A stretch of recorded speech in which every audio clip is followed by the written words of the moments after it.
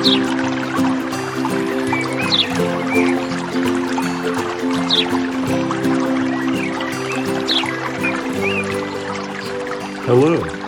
I'm Jack Hinsberger, and this is the Please Parks Podcast, the podcast where I answer the question of how we can improve parks in Lincoln, Nebraska, and I advocate for more sustainably designed, better planned out urban parks. So first, I'll start us off with a park that I believe is a perfect example of a well-designed, sustainable park in Lincoln, Nebraska, and I'm actually going to cut to me at that park.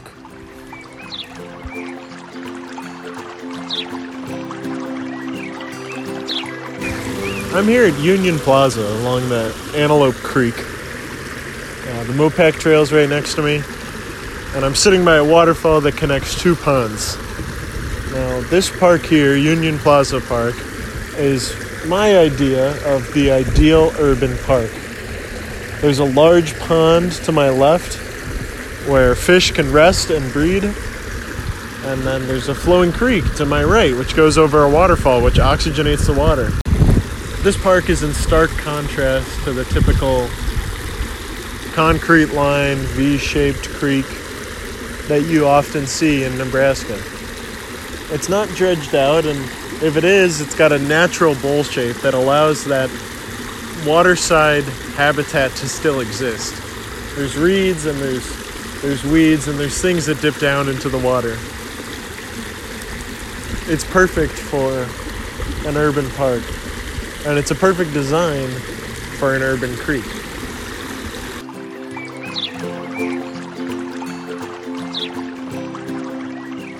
So obviously, while I was there, I described the park and I talked a lot about what was good about the park.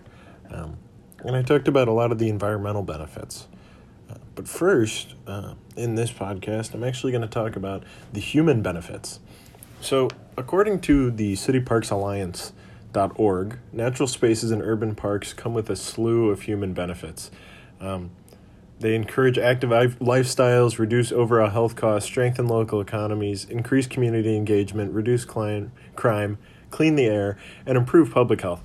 So this doesn't even have to do with the environment yet. These are just the human benefits of a good park.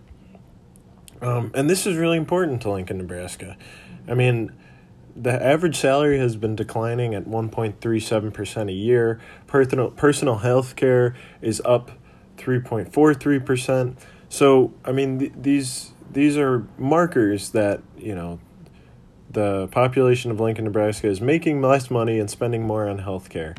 And, of those benefits that I talked about with parks, strengthening local economy, improving public health, there's something that we really need in the area. And then, of course, there's the non-human benefit of the park, which, if you think about it, it really is a human benefit. When we better the environment and when we create more sustainable designs, we're ensuring a better place for our kids to live and for us to live. So, when we better the environment, when we provide habitat for animals and fish and plants, we really make our lives better.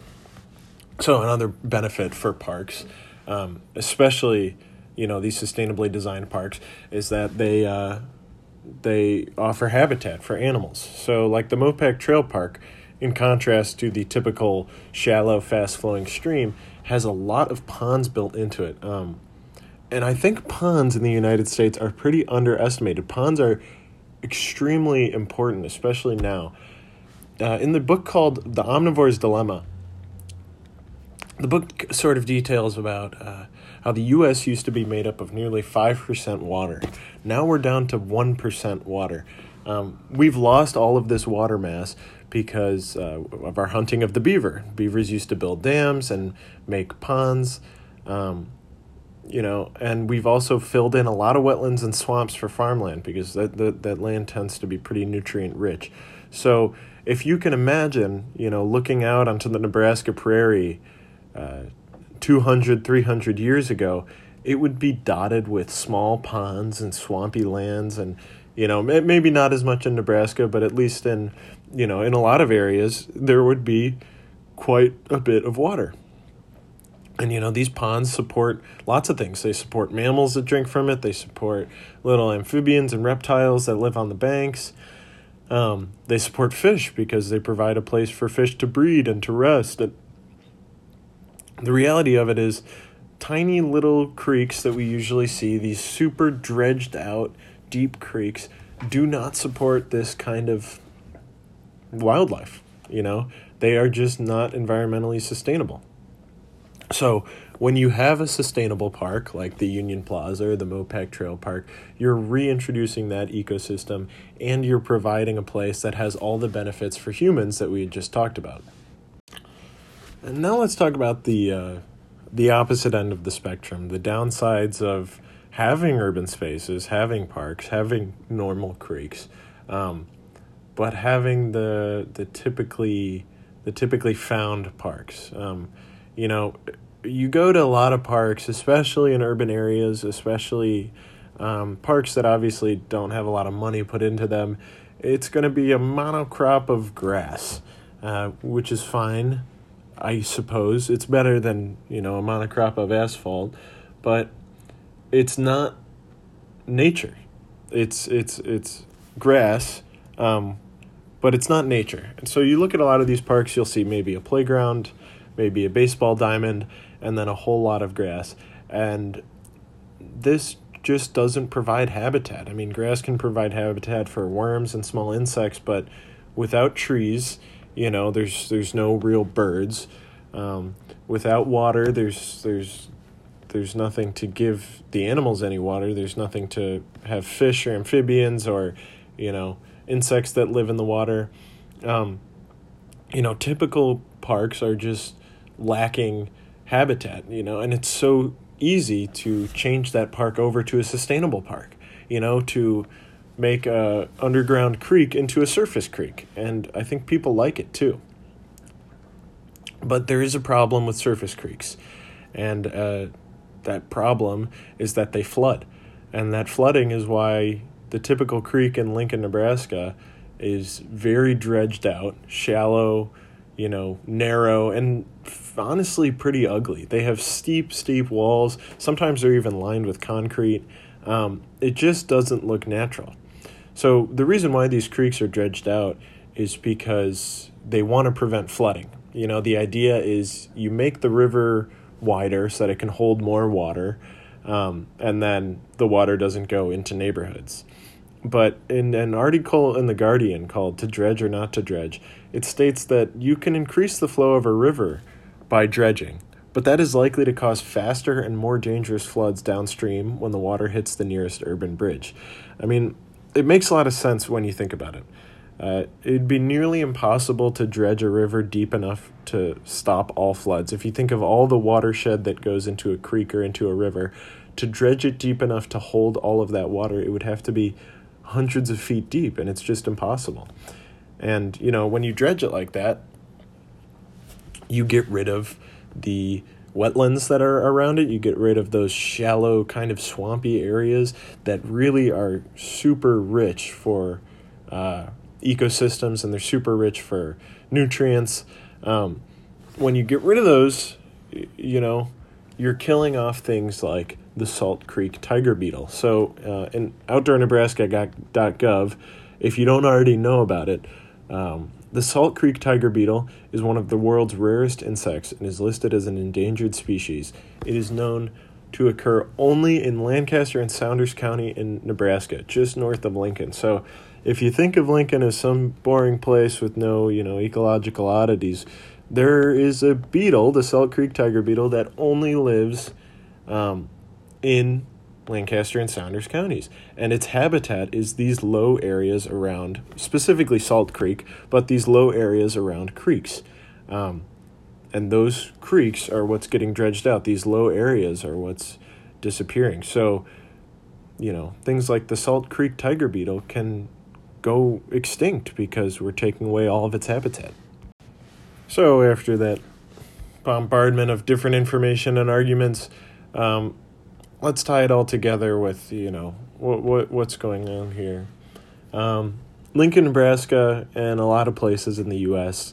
are an environmental dead zone. we put in parks that make it seem like nature can exist, but really it's a monocrop of grass and maybe a few trees if we're lucky.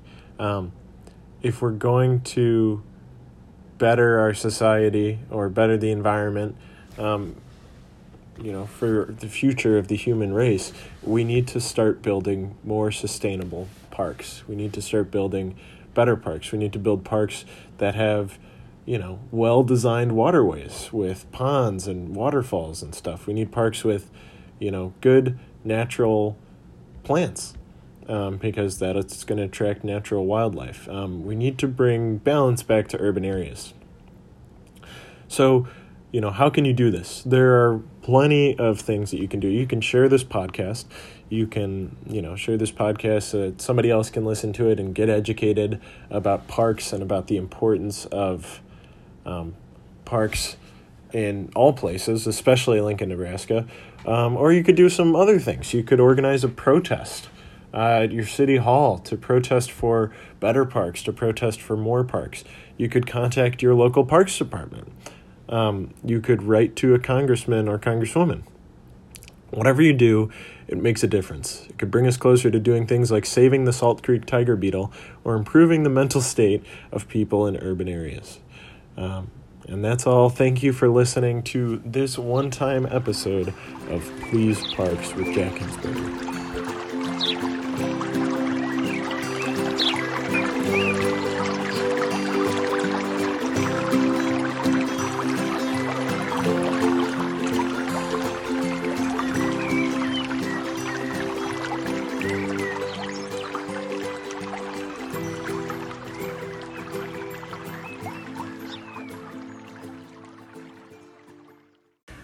So this is my author's note for the Please Parks podcast.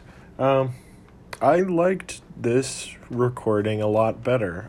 I sort of broke my recording up into chunks. I didn't read off a script other than the data and the points and stuff. I felt a lot more comfortable with recording the episode. I felt a lot more comfortable talking on audio. Maybe it's just earlier in the morning and I'm more awake. But yeah, I had fun with that. I think I really drove home the advocacy factors. I think I really drove home the environment factors. And I think I did a pretty good job on it. This is something that I would probably send to my parents to show them. So yes, I'm proud of this episode. And you don't have to give me any written feedback since it is the last project. So, yes, that is it for my author's note.